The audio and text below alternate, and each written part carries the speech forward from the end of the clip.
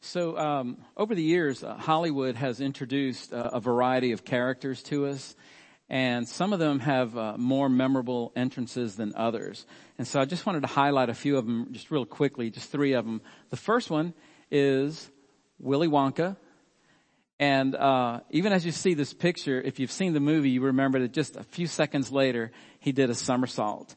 The second one is Apollo Creed. And of course, you remember his costume and his dancing.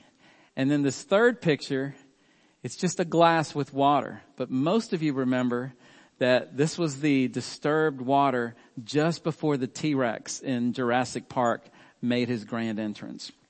Now, today's message is called Long Live the King. We've been working our way through Matthew. And today we're talking about Palm Sunday, the day that the Lord Jesus Christ made his grand entrance into Jerusalem. And there was just this great, the way the people responded. So if you have a Bible, you can be turning to Matthew 21, and the majority of our text will be there. But our 3 points today will be almighty, adored, and antagonized. So again, our message is called Long Live the King. We'll be in Matthew 21. If you don't have a Bible, you can just follow along. We'll have the verses on screen. And our 3 points are almighty, adored, and antagonized. So let's pray together. Let's see what God has for us. Dear Lord, we thank you for this morning. We thank you, Lord, in all things you're faithful. And Lord, it's been over 2,000 years ago since these events took place. But still we can remember them, Lord. There was significance to the events that affected the people back then and affects us now, Lord, and affects everyone on the planet. So God, I pray that your words would penetrate our hearts and that you would change us, Lord, and make us more like you. Thank you, Lord. You really are an awesome God. In Christ's name I pray. Amen. Okay, so our first point today is almighty. And when we think about God, we know he is almighty. He is all-knowing. I mean, he is awesome. God's characteristics are what set him apart from anyone or anything else in the entire universe. He even knows everything. And our story today, just before Jesus enters Jerusalem, he demonstrates this amazing attribute of knowing everything. But before we jump into Jesus' story, it'll be helpful if we travel back 1,000 years before Christ and we go to the day when God's people first requested an earthly king. So that starts in 1 Samuel chapter 8, verse 4. And as we read these verses and these stories, we'll see that it sheds light on the story of Christ entering Jerusalem. So here we are again, 1,000 years or so before Christ. We're in 1 Samuel chapter 8, verse 4. And it says this, "Then all the elders of Israel gathered together and came to Samuel." He was the prophet. "They came to Samuel at Ramah and said to him, 'Behold, you are old, and your sons do not walk in your ways. Now, appoint for us a king to judge us like all the nations.'" So at first glance, it appears as if the people are rejecting Samuel as their prophet. And then the other thing is that they want to be like all the other nations. A few verses later, God consoles the prophet Samuel. And we find that in 1 Samuel 8, verse 7. It says, "And the Lord said to Samuel, obey the voice of the people in all that they say to you. For they have not rejected you, but they have rejected me from being king over them." Understand that the very idea that God's people requested a king, actually demanded a king, an earthly king, it was displeasing in God's sight. God's plan from the beginning, when he began the nation of Israel, was that it would be a theocracy, which means that they would be ruled not by an earthly king, but by Almighty God himself, and that he would be the one that took care of them. Now, the nation as a whole was rejecting that idea. They were rejecting God. And they said, instead of a theocracy, we want a monarchy. We want an earthly king. And it tells you that their reason was that because they wanted to be like the other nations. So Samuel responds to them a little bit later, and he tells them how this king is going to be, and he lets them know that they're going to regret their choice. So we see this in 1 Samuel 8, verse 10. So Samuel told all the words of the Lord to the people. Verse 11, he said, "These will be the ways of the king who will reign over you." And now he begins to describe this king, who we find out in a bit would be King Saul. He was the first king over Israel. But he says this, he says, he will take your sons. Verse 13, he will take your daughters. Verse 14, he will take the best of your fields and vineyards.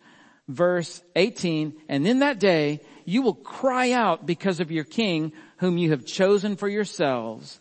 But the Lord will not answer you in that day. God made it very clear. It was like he was saying to Israel through Samuel. He was saying, I'm going to give you what you've requested, but you are going to be sorry. Now, just keep those things in mind, because we're going to fast forward to the days of Jesus. And after a bit, it's going to all tie in. But here we are in the days of Jesus, and he was preparing to enter Jerusalem. So he begins by giving instructions to his disciples. So we're in Matthew 21, verse 1. Now, when they drew near to Jerusalem and came to Bethphage, to the Mount of Olives, then Jesus sent 2 disciples, saying to them, "Go into the village in front of you, and immediately you will find a donkey tied and a colt with her. Untie them and bring them to me. If anyone says anything to you, you shall say, 'The Lord needs them,' and he will send them at once." Okay, so let's break that down. First of all, in verse 2, he gives these strange instructions, and he tells them, go into the village and you're going to find a donkey, and then the rest of the instructions that he gives. Okay. In verse 3, he tells them this. He says, if anyone says, like has any kind of issue with it, he says, you shall say 4 words, "The Lord needs them." Now, before we move on, I want you to think about this and picture yourself as one of the disciples. Picture yourself like you don't know the end of the story, okay? Because I'm thinking most of everybody here, if not everybody, already knows how the story turns out. But try to picture it as if you were one of those 2 disciples. And Jesus turns to you, think about this, and he says, all right, I want you to go into Jerusalem, and you're going to find this donkey and this colt, and I just want you to take them. Okay? Does that feel a little different to you when you hear it that way? And then, before you object, Jesus, anticipating a possible conversation, he says, if anyone says anything, well, think about it. Who's the person that's going to say anything? It's going to be the owner. Okay? So here you are, you're disciples of Jesus. You're swiping these 2 animals. If anybody says anything, it's going to be the owner. And Jesus says this. He says, no matter what anyone says to you, tell them these 4 words. The Lord, what was it? The Lord needs them.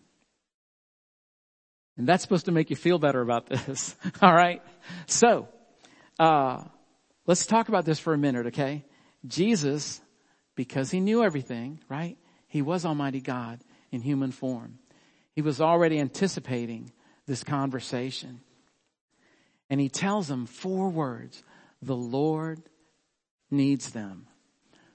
Why would that suffice? If this owner says something, just tell him the Lord needs them. Well, here's my thought. That Jesus knew that the owner knew about the prophecy.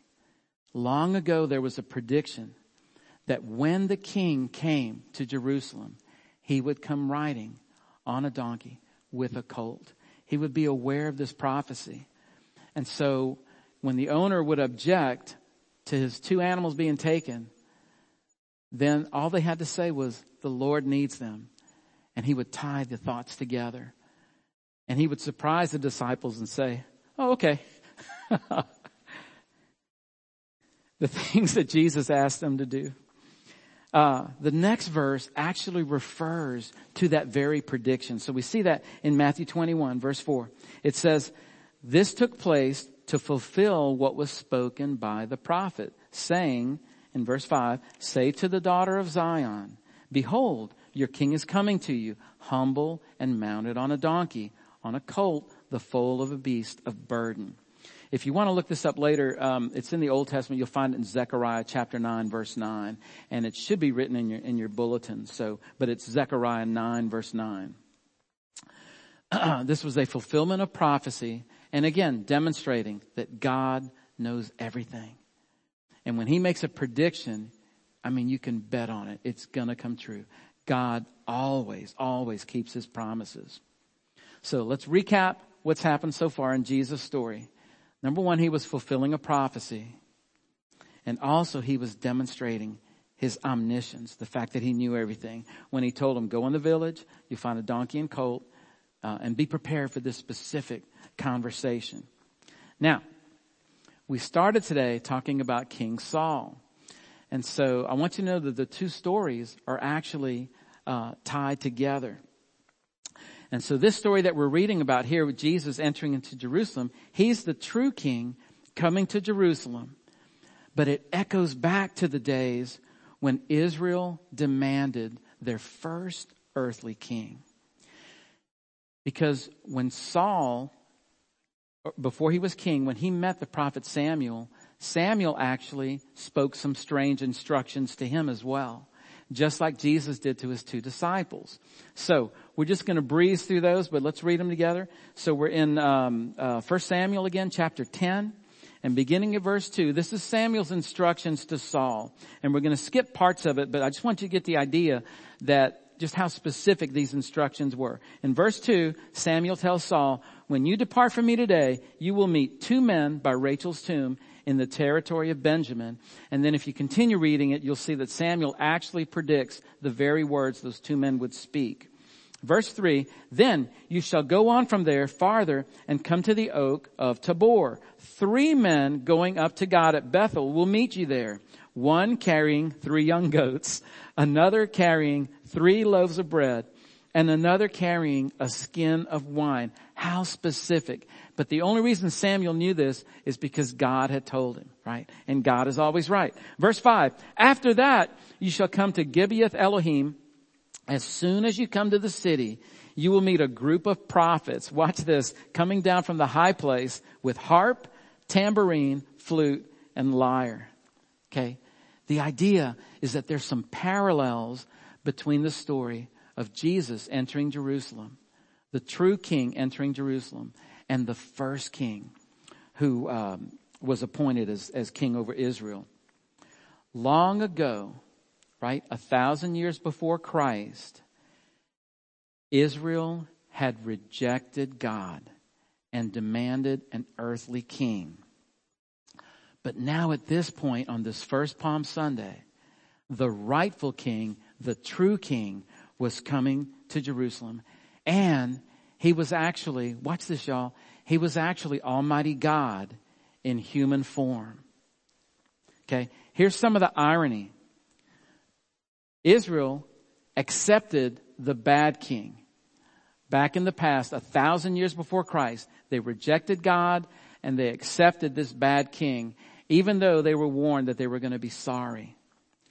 But now, when the true king came, although they adored him on Palm Sunday, it was just a few days later that they rejected him as well. They rejected their true king. And watch this. They rejected Almighty God for a second time.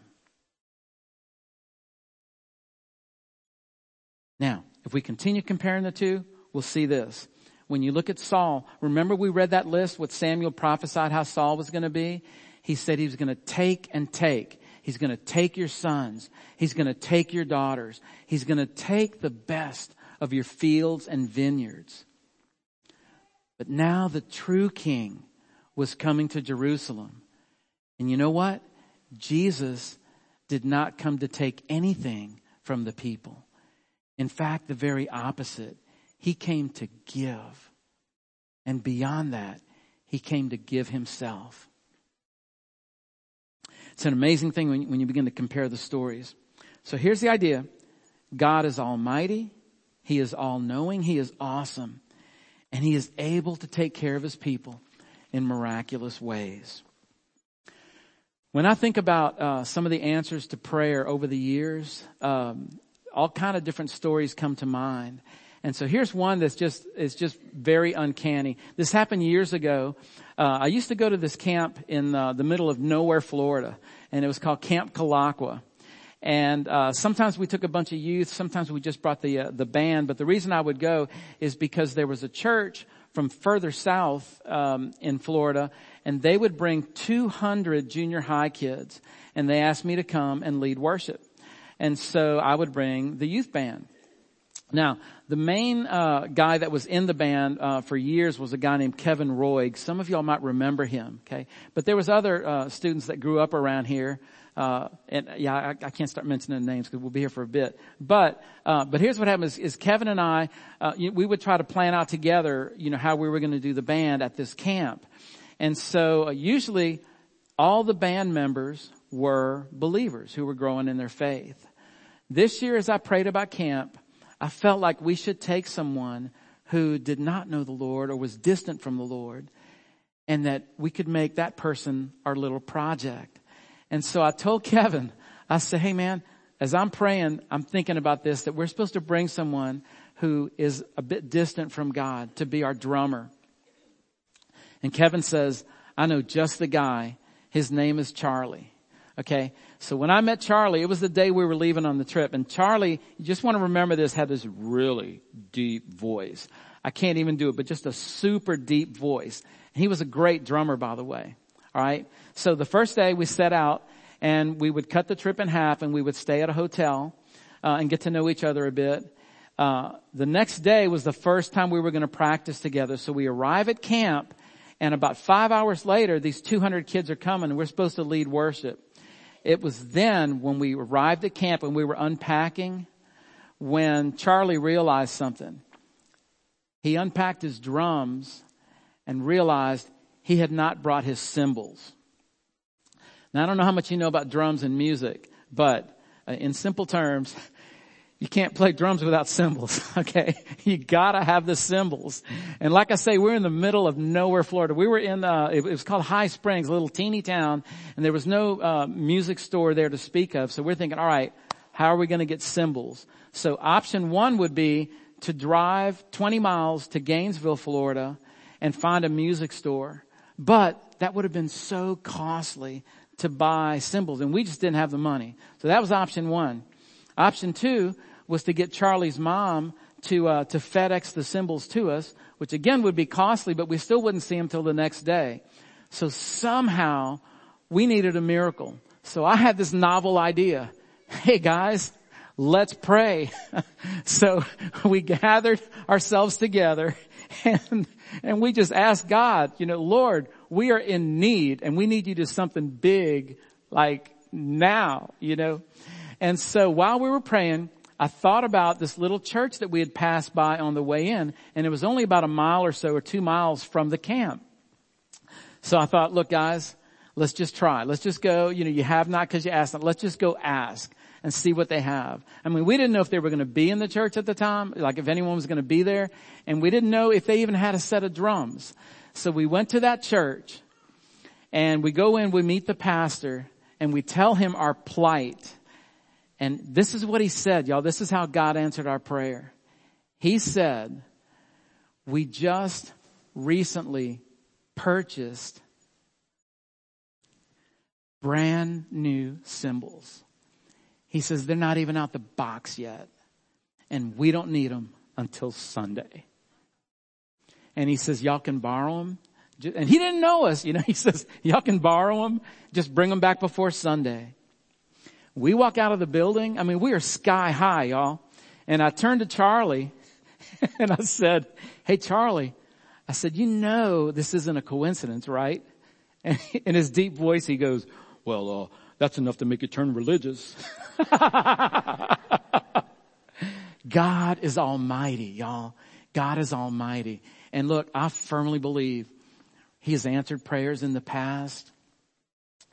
He can answer your prayers the same way. I'm going to throw this in too. Sometimes people will tell pastors, like they'll tell Marcus or they'll tell me, you have a direct line to the Lord. You know, it's like, man, guess what? If you know the Lord, you have a direct line to God.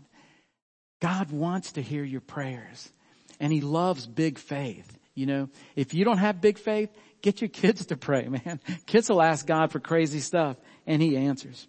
Okay, our second point today is adored. So that very first Palm Sunday when Christ entered Jerusalem, the reaction He got was He was adored. So we continue our story in Matthew 21, verse 6. The disciples went and did as Jesus had directed them. So this is the instructions about the donkey and all that, okay? So verse 7, they brought the donkey and the colt and put on them their cloaks, and He sat on them. Verse 8, most of the crowd spread their cloaks on the road, and others cut branches from the trees and spread them on the road. So let's break that down a bit. Verse 6 mentions this, that the disciples went and did as Jesus had directed. So I just want to point out, Jesus' disciples, they loved Him and they obeyed Him, even though they didn't always understand what He was telling them. But as best they could, they tried to follow His directions. And that's a principle for you and me, by the way. Verse 8, it mentions the crowd's response.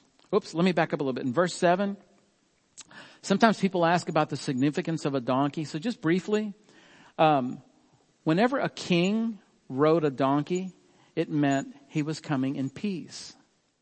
That's the significance of that. And other times, kings, like if they were going to war, they would ride their war horse. Well, in this case, when Jesus came, the true King of Israel, even though the Father had already been rejected, even though He knew He was going to be rejected eventually, He still came riding on a donkey. And it was a sign of peace to the nation of Israel. If you want to read a description of how He's going to look when He comes back, you can find that in the last book in the Bible, Revelation chapter 19, verse 11. And it mentions He's going to be riding a white horse. And there's significance to that as well. And He'll be leading His armies. He'll be coming on different terms when He comes back. But for now in our story, He was coming on a donkey, and He was offering peace. The crowd's response is in verse 8. It mentions that they spread their cloaks and cut branches from the trees. So this is a response equal to receiving a king. It's equal to receiving royalty. So it'd be like rolling out the red carpet for a king or queen or a celebrity. It's like saying this person's feet are so important that they should not even touch the ground. And in fact, He was riding a donkey. So they're saying even His donkey's hooves, right, should not touch the dirt on the ground. That's how they were responding to Him when He came. Don't forget this, only 5 days later, they were calling for His crucifixion. That's how fickle people can be, right? Matthew 21, verse 9. And the crowds that went before Him and that followed Him were shouting, Hosanna to the Son of David. Blessed is He who comes in the name of the Lord. Hosanna in the highest. That word Hosanna literally means this. It means save us, we pray. Originally, it was a cry for help. You could translate it, oh, save us now, or please save us. And it expresses intense emotion. But that's what Hosanna means. Save us now. Keep that in mind. The other thing they called out to Him was they called Him Son of David. And this reminds us of the kings of old. So we're going back 1,000 years before Christ again, right? Everybody remembered that Saul overall got low scores as a king. Okay, overall he did a bad job as king. But he was followed by two kings. First was King David, who was arguably one of the best kings Israel ever had. And the next one was Solomon, his son. Under King David, all of Israel's enemies were wiped out. So he was a king of war. So just keep that in mind. King David wiped out the enemies. The very next king was King Solomon, and his kingdom was one of peace and prosperity. So let's try to tie all these ideas together. Here's the people as the true king is coming to town. And they're calling out, Hosanna, Son of David. If you tie the ideas together, what they're saying is, save us now. But they weren't talking about a spiritual salvation. They were talking about their Roman enemies, their literal physical enemies. And so thinking in human terms, the crowd was saying, save us now from our Roman enemies. And as they call him Son of David, they're also saying, and bring us a kingdom of prosperity. Bring us a kingdom where our enemies are wiped out like in the days of David. And bring us peace and prosperity like in the days of King Solomon. What they had no idea about was that the King of Kings had a much higher agenda than something earthly. He was thinking about a spiritual kingdom. And that sheds light into this idea, why it was that a few days later, their cries went from Hosanna, Son of David, to crucify him. I'm not going to talk about the crucifixion because of this. On Thursday, we're going to have a Maundy Thursday service here at 6:30. And so I just highly recommend that everyone come. Marcus is going to be talking about the cross and the suffering of Christ. And so we'll leave that for Thursday. But man, if at all you can be here, or if not, at least be online, because you don't want to miss that message. And then that, I think, will prepare our hearts even better for Easter Sunday when we'll be talking about the resurrection. All right, so we go on with the story. Matthew chapter 21, verse 10. And when he entered Jerusalem, the whole city was stirred up, saying, who is this? And the crowd said, this is the prophet Jesus from Nazareth of Galilee. Now, the thing is, over the course of Jesus' ministry, there was always confusion and debate about his identity. You remember when he asked his followers, he said, who do men say that I am? And they had different answers. And then he said, who do you say that I am? And then Peter's the one that said, you're the Christ, the Son of the living God. But there was questions about his identity, who he really was. In the King James, it phrases the question like this. It says, what think ye of Christ?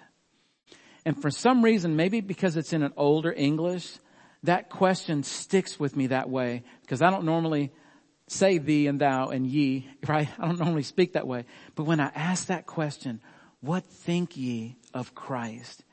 It gives me pause to think about, what do I really think about the Lord Jesus? What do I really think about his identity? Because the decision I make there is going to affect my entire relationship with him. For now, at the moment, as he entered Jerusalem, he was adored by the people. Now, when I think about a question of identity, I go back to my college days at LSU, and we had a flag football team called Jesus Team.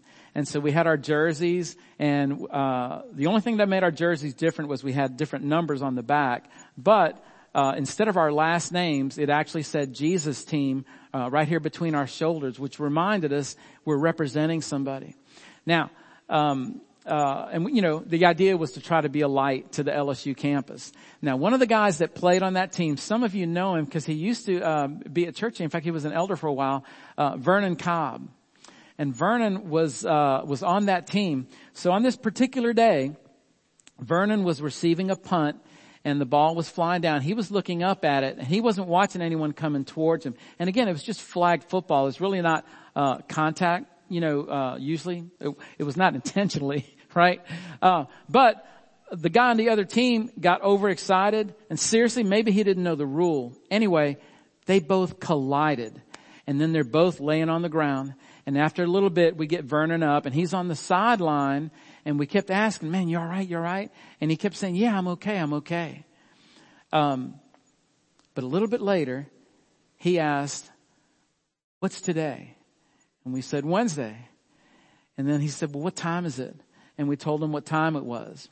Well, nobody noticed. A bunch of guys were just focused on the game. A little bit later, he says, hey, what's today? Wednesday. What time is it? And after about the third or fourth or fifth time, because we were all slow, not just me, okay? But after about the fifth time or so, we realized maybe something's wrong with Vernon. And sure enough, he had to be taken to the hospital. And there's actually a lot wrong with him, but his memory had just gone haywire, y'all. And so the doctors were asking him all kind of questions about who he was, about his identity, about who he could remember. And at one point, like I don't know what you would say, I don't know what I would say, but here's what he said. He said, all I know for sure is that I love Jesus. And eventually, I think it was about a week later, his memory came back in full, but I mean, wow. Okay, so there was question about Jesus' identity. And so I throw out that question to you to ponder. What think ye of Christ? Which leads us to our third point, antagonized. Jesus had enemies. Wherever he went, sometimes people followed him, sometimes he faced opposition. Visibly, most visibly, it was the religious leaders, but invisibly, it was the enemy. It was Satan and the demonic realm. But know this, that Jesus did face opposition, and he was antagonized by his enemies. So we start in Matthew 21, verse 12. And Jesus entered the temple and drove out all who sold and bought in the temple, and he overturned the tables of the money changers and the seats of those who sold pigeons. He said to them, it is written, my house shall be called a house of prayer, but you make it a den of robbers. Did you know that this very event was predicted as well? I just want to read it because a lot of times people don't know the verse. But way back in the Old Testament, hundreds of years before Christ came, in the book of Malachi, chapter 3, verse 1, it says this, behold, I send my messenger, and he will prepare the way before me, and the Lord whom you seek will suddenly come to his temple. And it goes on, and the messenger of the covenant in whom you delight, behold, he is coming, says the Lord of hosts. You ever wonder why there's so many predictions about Christ? Why there couldn't be just 5 or 10? But actually there's hundreds. Well, it's because God wanted us to be certain that when the true King of Kings came, there would be no argument. There would be no question, no doubt, no excuse. This is the one that God has sent, and he is the only one. Matthew 21, verse 14, and the blind and the lame came to him in the temple, and he healed them. But when the chief priests and the scribes saw the wonderful things that he did, and stop and think about that phrase for a minute. When the chief priests and the scribes, that's the religious leaders, saw the wonderful things that he did, and the children crying out in the temple, Hosanna to the Son of David, they were indignant. And they said to him, do you hear what these are saying? And Jesus said to them, yes. Have you never read, out of the mouth of infants and nursing babes, you have prepared praise? The one thing I want to point out in these verses here is that in verse 15, it says the chief priests and scribes saw the wonderful things. Sometimes they would hear about a miracle and then they came running to complain about it. But in this case, they saw it, y'all. They saw it and they refused. They refused to acknowledge who Jesus was. I want to throw in this thought right now because I've had this conversation with folks over the years. When I find people, young people or full-grown adults, when I find people who claim to be atheists, who claim to not believe in God, I find that they fall into two categories. There's the group that really doesn't believe in God. And so they just don't give it a second thought. It's just not in their mind. But there's another group of those who claim to be atheists. And what I find with them is that in truth, it's not that they don't believe in God, but they don't want to. And the people in that group, what I find is that usually their desire not to believe begins somewhere in the past when they got their feelings hurt or something made them angry or God disappointed them or someone in church disappointed them. And now they just push away everything that reminds them of that pain. When I think about these chief priests and scribes, I think about that second group. I think it's not that they didn't believe. They just plain didn't want to.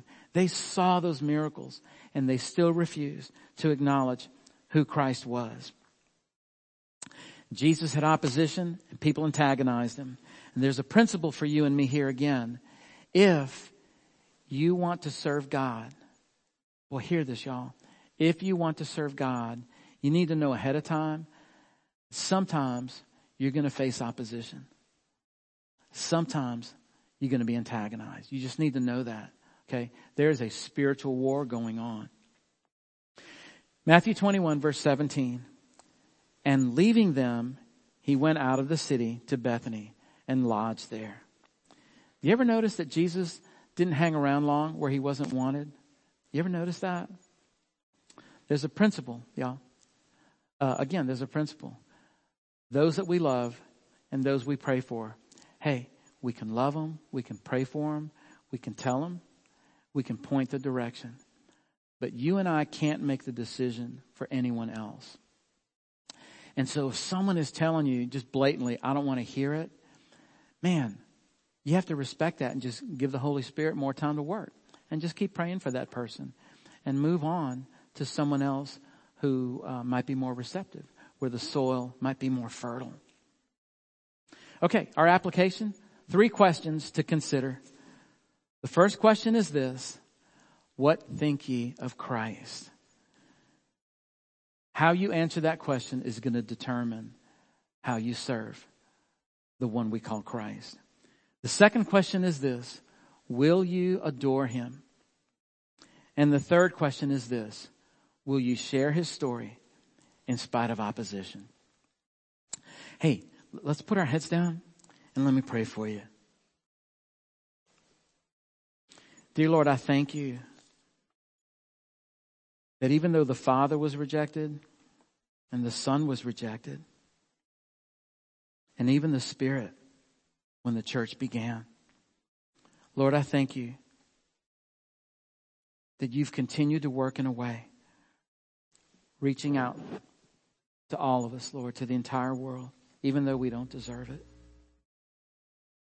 Lord, there's people here who have a relationship with you, and I pray we would grow in our faith.